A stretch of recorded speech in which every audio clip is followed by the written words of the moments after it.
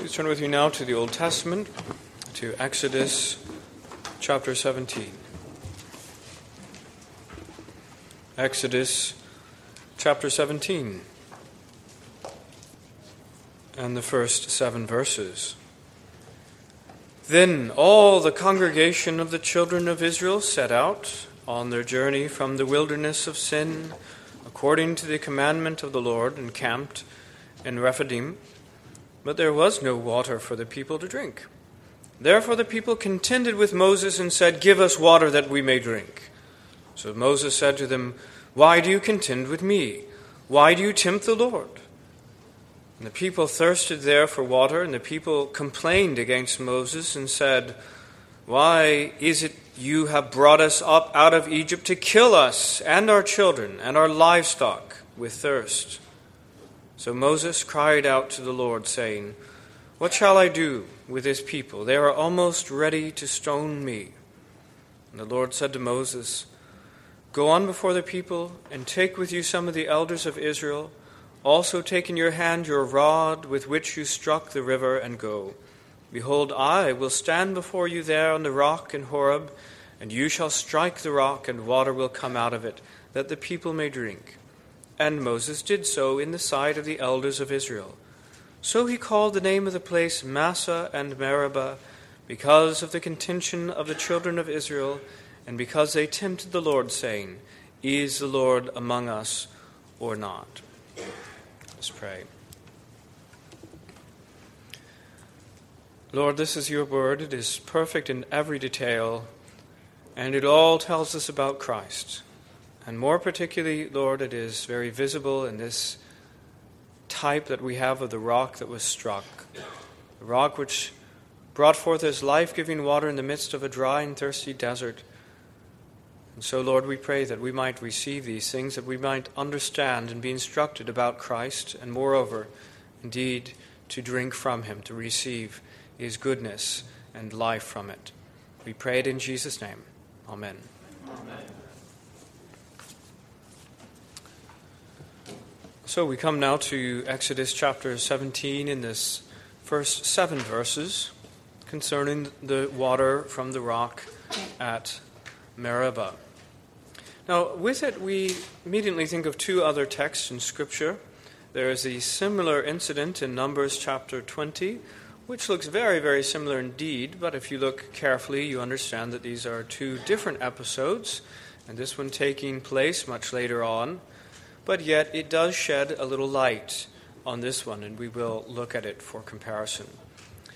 And then there's the explanation of this typology of both what is here in Exodus and also Numbers, the explanation of that in 1 Corinthians 10. Now, most of you probably know what typology or types are, but let me just remind you again that typology is not some strange alchemy sort of way in which we interpret Scripture, but things that God himself has placed there, and apart from which we would not understand Christ.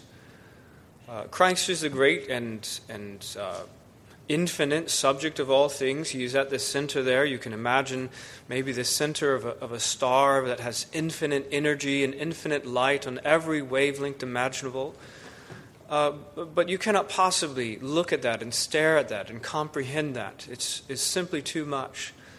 And so for us to, as finite creatures, to grasp the breadth and the depth and all the attributes and aspects and offices of Christ, he gives us these types in various ways that we might see what Christ is like. And so here we have that Christ is like a rock, but he's no ordinary rock.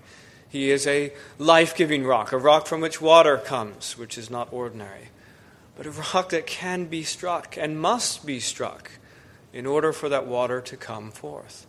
Friends, that is a beautiful and wonderful type of the Lord Jesus Christ. And that is what we must feed on this evening as we consider him in the rock. So I pray it will be of use to us. Well, the title very simply is Water from the Rock, with these 3 points. Nothing has changed. God's gracious remedy. The rock was Christ. First, nothing has changed. Second, God's gracious remedy. Third, the rock was Christ, as we consider water from the rock. So first of all, nothing has changed.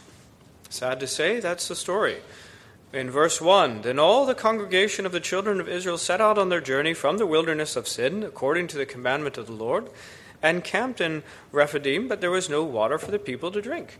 Now that's not surprising, right? They are still in the wilderness, in the dry and thirsty land, the flinty rocks surrounding them. There is no natural water, or not much of it at least. Whatever it is few and far between. That was the case last chapter. It's still the case now. They are there in this inhospitable wilderness because crossing it was the means by which they were going to be saved. They were going into the promised land. They hadn't come there yet. They hadn't come to the land flowing with milk and honey. They were there in the dry and thirsty wilderness. That hadn't changed. And let me say, it was God's will that they were there. It was, notice, according to the commandment of the Lord that they were there. Let us not forget that this is no accident. At this point, they had not misled themselves to go a wrong way and to be lost in the wilderness. They were there at the commandment of the Lord and the direction of the Lord in this place lacking water. That hasn't changed. You know what else hasn't changed? God. God has not changed since the previous chapter. The eternal author of all life has not changed his character since last time. He has not lost his power, his ability to provide for him, nor has he changed in his attitude to his own beloved people, which he was going to such great trouble to redeem. He's not changed. He has already demonstrated more than once that he was both willing and able to provide for them no matter what. Impossible situation of being between a rock and a hard place, in the sea in front of them and the sea of Pharaoh's army behind them, he's able to provide a way. A place with no food, he is able to rain down bread from heaven. A place with no water, for perhaps 2 million people, he is able to provide abundantly for them and for their animals. He is able, he is willing, and he hasn't changed. But you know what else hasn't changed? Besides the situation, God himself, the worst of it. That's the situation. There's nothing sad about that. The fact that God doesn't change is one of the great, wonderful truths that we confess. The sad thing is that the people haven't changed. People have not changed at all. In verse 2, the people contended with Moses and said, "Give us water that we may drink." And Moses said to them, "Why do you contend with me? Why do you tempt the Lord?" There's this, unfortunately, although they had already seen the Lord at work in so many ways, and in fact, it was just recently, the last thing that happened to them was in fact, the last two things were miraculous provisions of water in different ways, yet they're back at it. They haven't changed. It's done them no good. These object lessons, the sermon that was preached in the most powerful of ways did them absolutely no good, and they're still up to their old tricks of complaining against Moses and against God. And notice, by the way, the connection between contending with Moses and tempting the Lord. These things, one is tantamount to the other. We should be reminded that indeed, as the ordinances that God has set in place, the Word of God, sometimes we make our complaint against the Word of God. Sometimes we make our complaint against the servant of God who is delivering faithfully the Word of God. But we must remind ourselves that these things are tantamount indeed to tempting the Lord. But it progresses to something even worse than this contention, than this complaint, because in this first point, but in verse 3 it says, "The people thirsted there for water. And the people complained against Moses and said, 'Why is it that you brought us up out of Egypt to kill us and our children and our livestock with thirst?'" Now, beloved, it is bad enough what they were doing thus far, but to impugn the motives of Moses in such a way. Moses, who was minding his own business in the wilderness with his own family, called by God to go redeem the people who were there as slaves in this horrible land, to save their lives, who had already suffered so much from these people. And now to say, the reason why you've done this is because you wanted to murder us, is pretty bad. It tells you, in fact, that their hearts had not changed. If anything, they had become hardened in their ways, which is a dreadful thing. Well, nothing has changed with the situation with God or with the people, sadly, in the last point. But let me then move to the second point quickly, which God has a gracious remedy for them. God's gracious remedy. Verse 4, Moses cried out to the Lord, saying, "What shall I do with this people? They are almost ready to stone me." Such was their bitter complaint. Such was their accusation, which would be true. It would be just. In fact, if Moses were guilty as charged, if in fact his plan, cunning plan, were in fact to bring the people out into the wilderness in order that he might kill them, for whatever reason, I don't know. But if that were true, then he should have been stoned. It's right. And that's the seriousness of the accusation that is being thrown around.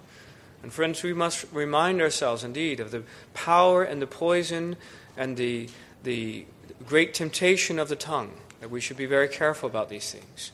Here the words had passed from their lips, the wicked words that the intent was murderous, and now they're about ready to stone Moses. And had they done so, they would have been guilty of his blood, that is for sure. Well, let me say again that the Lord would have been well. I said that this morning, didn't I? The Lord would have been well within his rights, well within justice, to make an end of them all. As soon as the people cried out with one voice, "Crucify, crucify," that could have well have been the end for them. And God would have been utterly just in so doing. And beloved, so it is here. As these people make their complaint against Moses, who was patently acting in accordance with the directive of God, doing exactly as he's been called. Where is the pillar of fire and the pillar of smoke in this? The angel of the Lord, he is there. They're merely following him. It plainly says they were in this place because of the commandment of the Lord. They knew that. And as they made their complaint against Moses, they were absolutely tempting the Lord in it. Tempting him, indeed. And he would have been well within his rights to have made an end of them once and for all. Or at least the leaders who are making this complaint. And soon enough, he will come to the end of his very, very long patience, and eventually he will make an end of the complainers. But at this moment, it is the day of mercy and grace to them. And I say this because the justice of God is so often impugned by ignorant men. Whenever we come to the subject of hell, for instance, the mercy and the goodness of God is called into question. And people speak with feigned fury and sadness and so forth, and as if their sense of justice is being offended by the fact that our God sends people to hell. Yes, he does. He is just and right in so doing. And the only thing that we should be amazed by is not that a just and holy God will eventually bring unrepentant sinners to their well-deserved doom eternally, but rather that he's not done so already. And so it is in this place. I am amazed that the Lord's response was not something along the lines of which he eventually gets to, which is to send them fiery serpents to kill them, which is to open up the ground beneath them, to turn them into hell immediately, or any of the other various things that happen to them, but rather to respond favorably. Favorably. It's an amazing thing, and we should be amazed at the forbearance and mercy of God in it. In verse 5, the Lord said to Moses, "Go on before the people, and take with you some of the elders of Israel, and take in your hand your rod, which you struck the river, and go. Behold, I will stand before you there on the rock in Horeb, and you shall strike the rock, and water will come out of it, that the people may drink." His response, because he's a gracious, loving, good God, is to say, "Moses, I will give you the means of life and of mercy and grace in your hands. I want you to go use them on behalf of this sinful people." Once again, Moses taking, even as we are focused on the rock as the picture and type of Christ, we have Moses playing his part as the mediator, the intercessor, and the Lord is putting into his hands the means of the salvation of the people. And he says, go use these things in order to save these people, though they do not deserve it. Though they do not deserve it. And in this, and Moses did so in the sight of the elders of Israel. That's what he does. He goes and he strikes. Again, that is very different, we'll see, from the situation in Numbers. He does what he has been called to do. He's obedient to it. And so water comes and saves the people. Once again, God demonstrating his ability and willingness to provide for them, however unworthy they are. Because, friends, this is our gospel. The gospel is not new in the New Testament.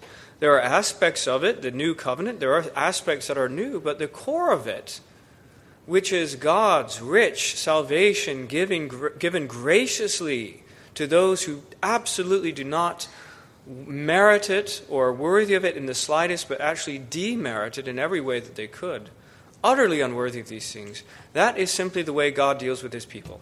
Always has been that way, always shall be. And we should glory in these things. We should bless the Lord as we consider the greatness of it. And as we continue through Moses, as we carry on in other books of the Old Testament, I hope that our sense of these things grows. I'm going to mention again in the application, as we come to the 8th anniversary of our church, where are we? Have we moved on? Are we still stuck in the same chapter? Is our understanding of the love of Christ, of his depths of mercy to sinners such as ourselves, our understanding even of the depth of our own depravity, past and present, has that increased? And is our recognition and our estimation of what God has done for us in Christ, has that increased as well? Have we moved a few steps closer? Are we still in the same place? Well, nothing has changed, which is both good and bad. God has given them a gracious remedy. And let us now consider the type, because the rock was Christ, and that's really the focus of these things. Let us consider that image, that the rock was Christ.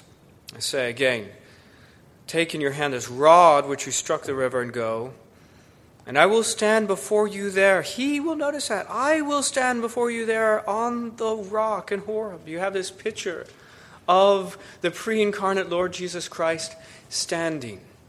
Moses, go ahead.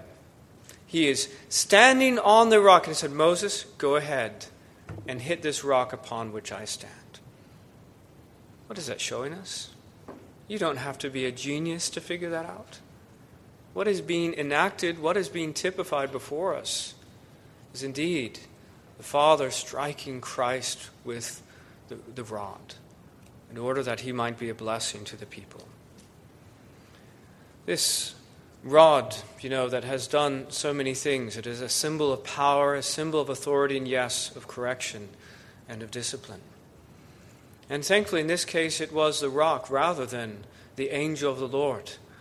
Moses would not have dared to take in hand a rod to strike the almighty angel of the Lord in all of his might and glory, and whatever appearance that he might have had, whether of the pillar or some other appearance, and rather the rock upon which he stood.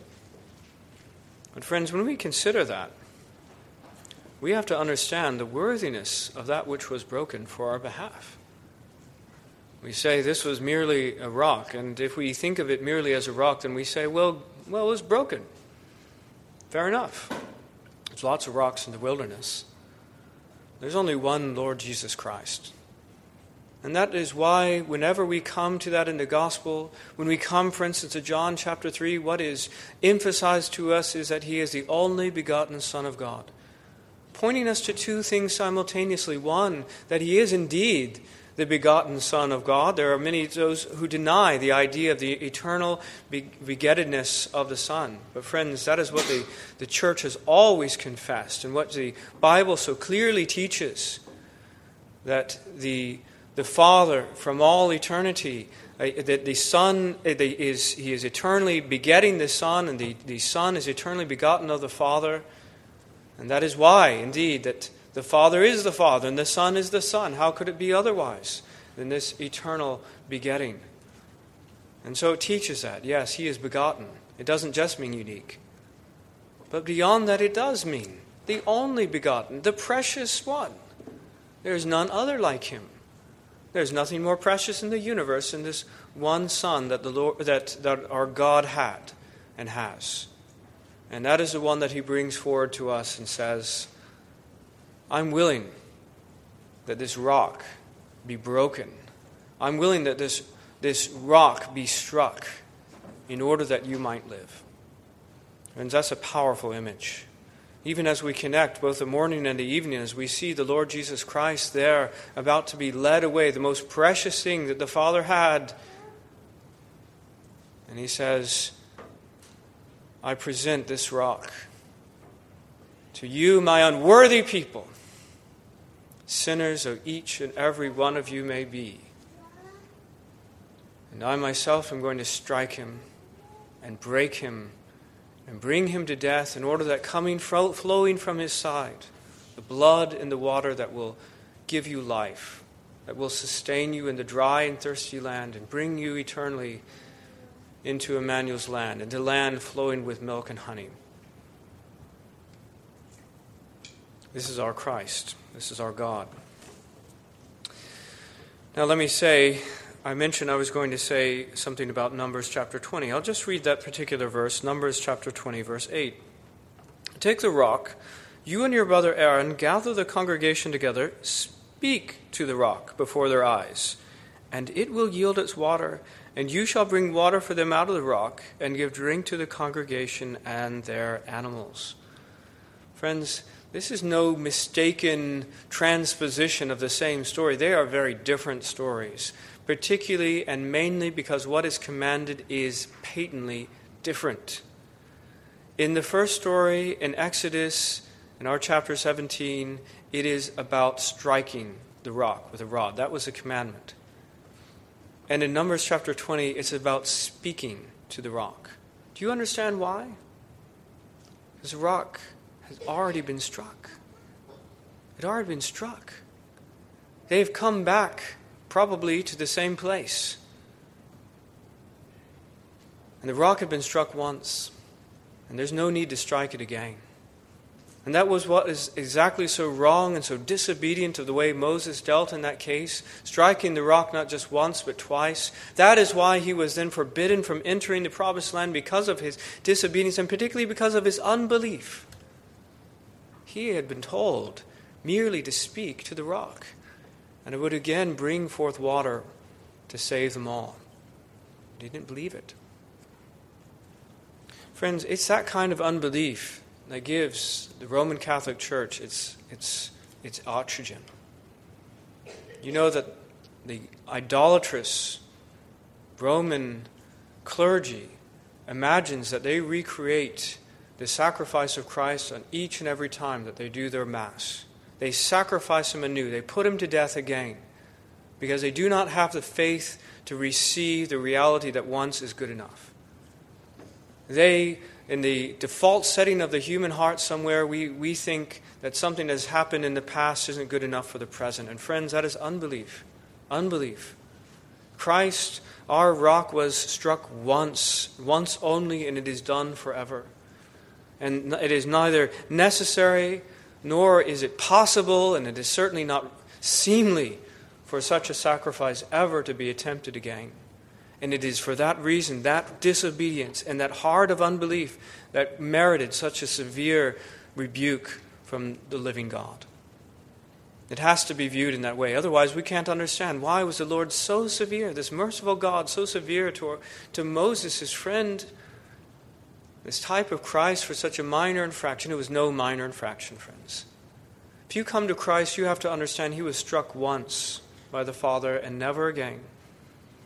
And all that is done now is that the rock is spoken to, and he yields forth all of his life-giving water. We come to him, don't we?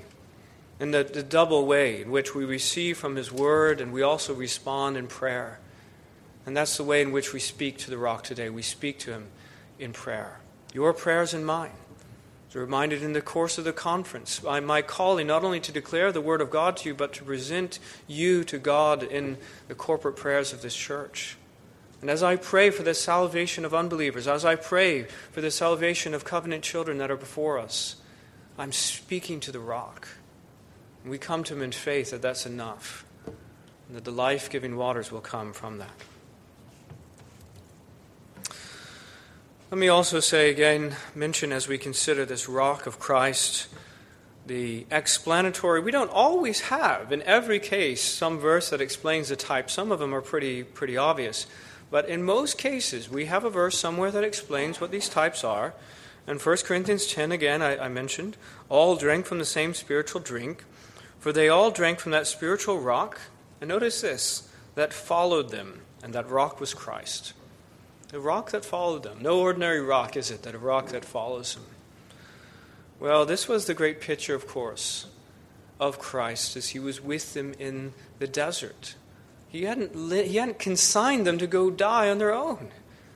Right? That was the accusation by this unbelieving people who, look, it's bad enough when people are unbelieving regarding Christ whom they cannot see at all. These people had the pre-incarnate Christ there in the form of the pillar, and they still disregarded that. But let me say, he had certainly not sent them there to die. He was walking every step with them. And we must understand that as well. Because God has sent us into a dry and thirsty land in this world. And times will be difficult. There will be challenges and trials of every kind. Christ is with us. And friends, we must not neglect that. We must understand that the rock is there, following or leading in different ways. He's doing both of those things. He is a tender shepherd. And in different circumstances, the shepherd goes before and sometimes goes behind, depending on what is requisite. And Christ fulfills all of those things with it. But what we know is that he is with us every step of the way. That rock, the rock which was struck, the rock which brought forth that water, the rock was the same one that continued to be with them all throughout their journey, and that rock was Christ. Well, those were the points. Now some applications. The obvious one is that we ought to drink from the rock. And it says those people back then drank from the same spiritual drink. And let me say, if any of those people survived at that point, because God made sure that they had come to a place in which they had run out of water. And that's why they were crying out to the Lord as they were. And so if any of them were now going to survive, it was because they had drunk from that rock. The fact that any of them ever made it to the promised land was utterly predicated and dependent upon their actual reception of the water. There's the old saying, you can lead a horse to water but can't make him drink. Well, that's very true. God presented that water, and theoretically, I hope that this wasn't the case. I trust it wasn't the case.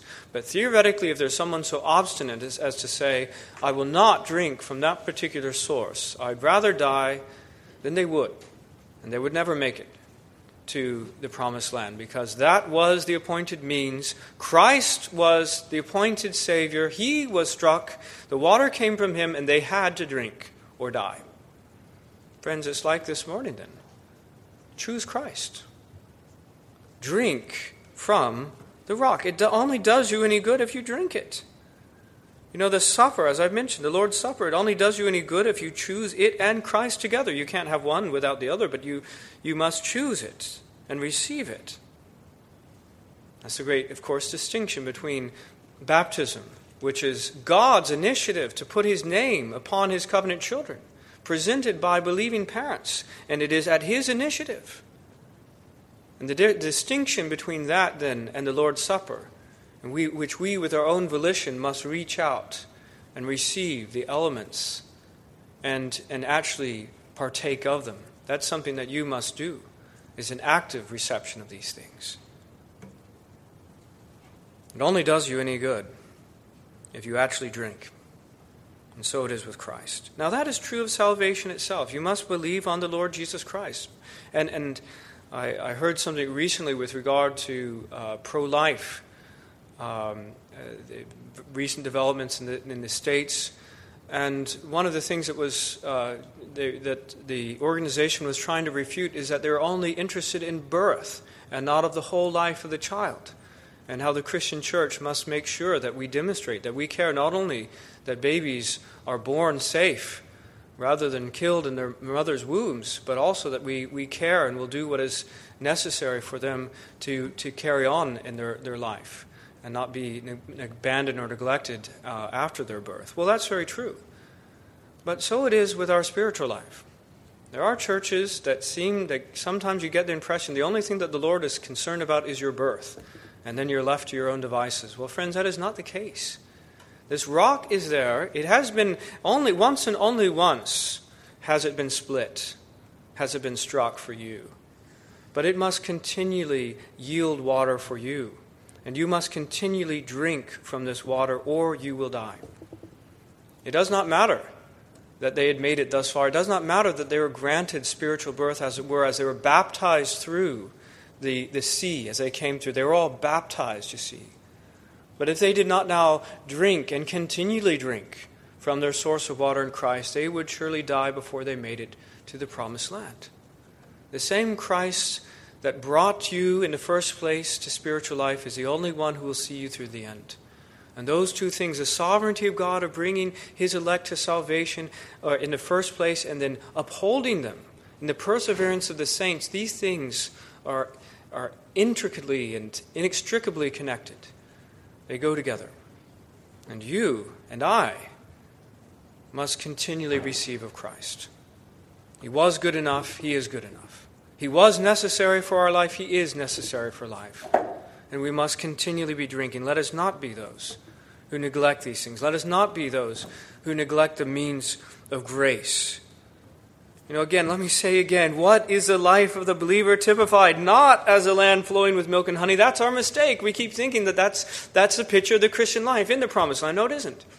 The picture of the promised land is in the wilderness, the dry and thirsty, the howling, the flinty, those kind of words that apply. That's our situation. We need Christ now as much as we did the last chapter, if not more so. And I hope that in the ways that we consider, in the ways that we progress, that we are even more desirous. We are even more availing ourselves of every opportunity. We are even more devouring of the means of grace now than we were in the years before. We must drink from that rock and continue to do so. Secondly, don't give in to temptation. Pretty simple. I understand. there's more involved than simply saying, don't give in to temptation, but I mean it. Don't do it. That's the rest of, I mentioned in this verse, in verse 7, he called the name of the place Massah and Meribah because of the contention of the children of Israel and because they tempted the Lord, saying, is the Lord among us or not? They had given into temptation. And that's why in that very verse, or the section in 1 Corinthians chapter 10, it goes on to explain these things. The fact that it identifies Christ as being the rock, that's the doctrine section. And then there's an application, and the application is much longer than the doctrine. And here's one of the applications. But with most of them God was not well pleased, for their bodies were scattered in the wilderness. Now these things became our examples, to the intent that we should not lust after evil things as also they lusted. And do not become idolaters, as some of them. As it is written, the people sat down to eat and drink and rose up to play. Nor let us commit sexual immorality, as some of them also did. And in one day 23,000 fell. Nor let us tempt Christ, as some of them also tempted and were destroyed by serpents, nor complain, as some of them also complained and were destroyed by the destroyer. What is he saying in all these things? He says, now all of these things happened to them as examples, and they were written for our admonition, upon whom the ends of the ages had come. Now these things did happen to them, and they were necessarily part of the great work of redemption, the great story of how God has dealt with his people. But if anything, the larger and greater purpose is for the rest of us. Living in the age of Christ, reading these words, they're there for our example and admonition. And we would not benefit from the Word of God. We would not receive the use that God himself had intended for it if we did not also take warning from this. There must always be before you the double-edged sword of both the mercy and the severity of God. You see? We cannot decide to focus our attention exclusively on either side of these things. We are amazed at the graciousness and the long-suffering and patience of God in dealing with his people this way. But he didn't stay that way forever. Even God in his unbelievable... Moses sometimes seemed to run out of patience before him. And others would have done far before so. Moses was the most humble of all the earth. But even he eventually then brought down judgment and destruction to these who were sinning. And we must think that. We must understand that both of these things are true. That God absolutely is gloriously gracious, but that we should never take it to the extent that we are emboldened in our sin. And friends, that's the issue. If you know more about the grace of God, and I hope you do, I hope you also understand more of the privilege of the grace that is extended to you. I hope you also understand more of the purpose of the grace that has been extended to you for the purpose that you walk in good works. And that God has given you a holistic salvation that includes your sanctification and your growing in holiness and all of the means, all of the instruments and the tools by which the resources to keep you on the right track. It goes on to say this. I don't know if I've ever actually noticed that before. In this 1 Corinthians chapter 10, sometimes I skip right on to the end. But notice this in verse 13. No temptation has overtaken you except such as is common to man. But God is faithful, who will not allow you to be tempted beyond what you're able, but with the temptation will also make the way of escape that you may be able to bear it. There you are. That's God's own inspired application to these stories of what happened to the people in the wilderness, is to remind us that we should never have in our minds that some temptation has come to me of which I have no ability to withstand. But God promises. He promises that there is a way out, and we must believe it. It must be an article of faith. In the time, Satan is such a master at this, he paints us into a corner, quite literally. Sometimes he paints imaginary corners. We imagine that we're stuck, and we must succumb. But friends, it's not true. It's never been true. And we must believe God rather than Satan. Believe God rather than ourselves, our own hearts, because our own hearts will come up with 101 reasons why this particular temptation is the one that no one could possibly resist. Certainly not us today. We have to say, no, this word of God is true, and we must receive it in faith as well. There is a way of escape. And friends, there's always, always a way of escape. Do you really think that the living God, who is able to make a way in this sea, could not make a way of escape for his people? Of course he can. Thirdly, stop complaining. Again, another stark, very plain thing. But friends, this is the word of God. It speaks very bluntly to us, and it does us no good to be mealy-mouthed about it. Stop complaining. As in verse 10 of the text in 1 Corinthians, nor complain, as some of them also complained and were destroyed by the destroyer.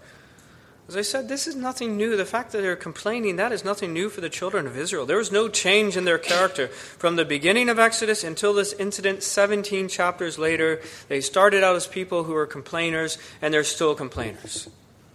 And one wonders if they're even a little bit hardened by this point. Now, some of us have been given to complaining in the past. Church, as I mentioned, is coming up on its 8th anniversary.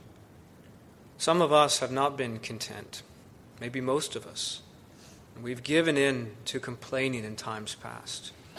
And if someone were to write an accurate and full history of this church and all of our actions and words and so forth like that, and they opened the chapter in 2009 and they read person X complained against the Lord, and person Y complained against the Lord, and a whole group of them actually complained in various ways about their circumstances. Friends, where are we 8 years later? Are we still there? Or have we learned something from the mercy and goodness of God? Have we learned something that He will never leave us nor forsake us, and that to give in to such complaining is wickedness and idolatry, and the Lord is not pleased with it? You know, Philippians 2:14, it's one of our ABC Bible verses, one our family knows very well. Do all things without complaining and disputing. And it goes on to say this, that you may become blameless and harmless children of God without fault in the midst of a crooked and perverse generation, among whom you shine as lights in the world. Worldliness takes many different forms. Please do not think the only worldly people are those who dress in ostentatious clothes and have ostentatious things and all the rest of it. That's not the case. Worldliness has many dimensions, and one of the most worldly things that we can possibly do is to complain, because that's what all those people out there, that's what they do. That's the only thing that they know how to do, because they're so self-centered, they're so selfish, they're without God in this world. They live in that same dry and flinty land, and they find every reason in the world to complain against them and against the God they don't believe in. The way to shine as a light in this world, the way to glorify God in this world, no matter what your calling in this might be, is not to complain or dispute, but to be joyful and to give thanks as a people who are able to see Christ, though we cannot see him with our visible eyes, to see him with us every step of the way, providing all that is needed for us. And to be joyful, even though we're walking in that dry and flinty land I mentioned. Stop complaining. Fourthly and finally, expect to be misunderstood. Friends, I guess in some sense it's bad news, but I hope in another way it's good news that we should expect in this world to be misunderstood. I know it is extremely disheartening when you throw yourself into some aspect of the Lord's business, some aspect of what God has called you to do, only to have it misconstrued and misinterpreted in the most malicious sort of ways. But sadly, that is part and parcel of the work. Moses is most certainly our example here. How could anyone say what they said about Moses? In that, in essence, he hated them. He planned their destruction. His whole plan all along was to bring them into the wilderness so that they would die, they and their children and their livestock. It's dreadful even to think of. But they said it. And these were God's people. Friends, what about the world around us? Between those two things, between those two entities, yes, the world certainly, and even the people of God are best. That's Matthew Henry says, many that have not only designed well, but done well for their generation, have had their best services thus misconstrued, and their patience thereby tried by unthinking, unthankful people. Again, not the off day, not the thing that didn't work, but the thing that was your best service perhaps in this world, in this life, misconstrued and misconstructed and blasphemed. We have to expect it. We have to expect it. And in so doing, not only do we have fellowship with Christ, if that happens to us, but fellowship with Moses, but fellowship with the Lord Jesus Christ himself, as we heard this morning. The words spoken against him, all that he had designed, all that he had done, misconstrued, misconstructed, and blasphemed. And that's okay. The day of reckoning, the day of judgment, the final word is yet to come. And there will come a day in which all is known and all will indeed be well. That's the place we're going to. Because we won't always be in the dry and thirsty land. Christ didn't bring us out into the desert to die, you understand that. It wasn't because there weren't enough graves in Egypt for us, not enough places or quotas in hell. It was because he intended to bring us all the way into the new heavens and the new earth, to this great promised land. And there indeed all shall be well. Let us pray.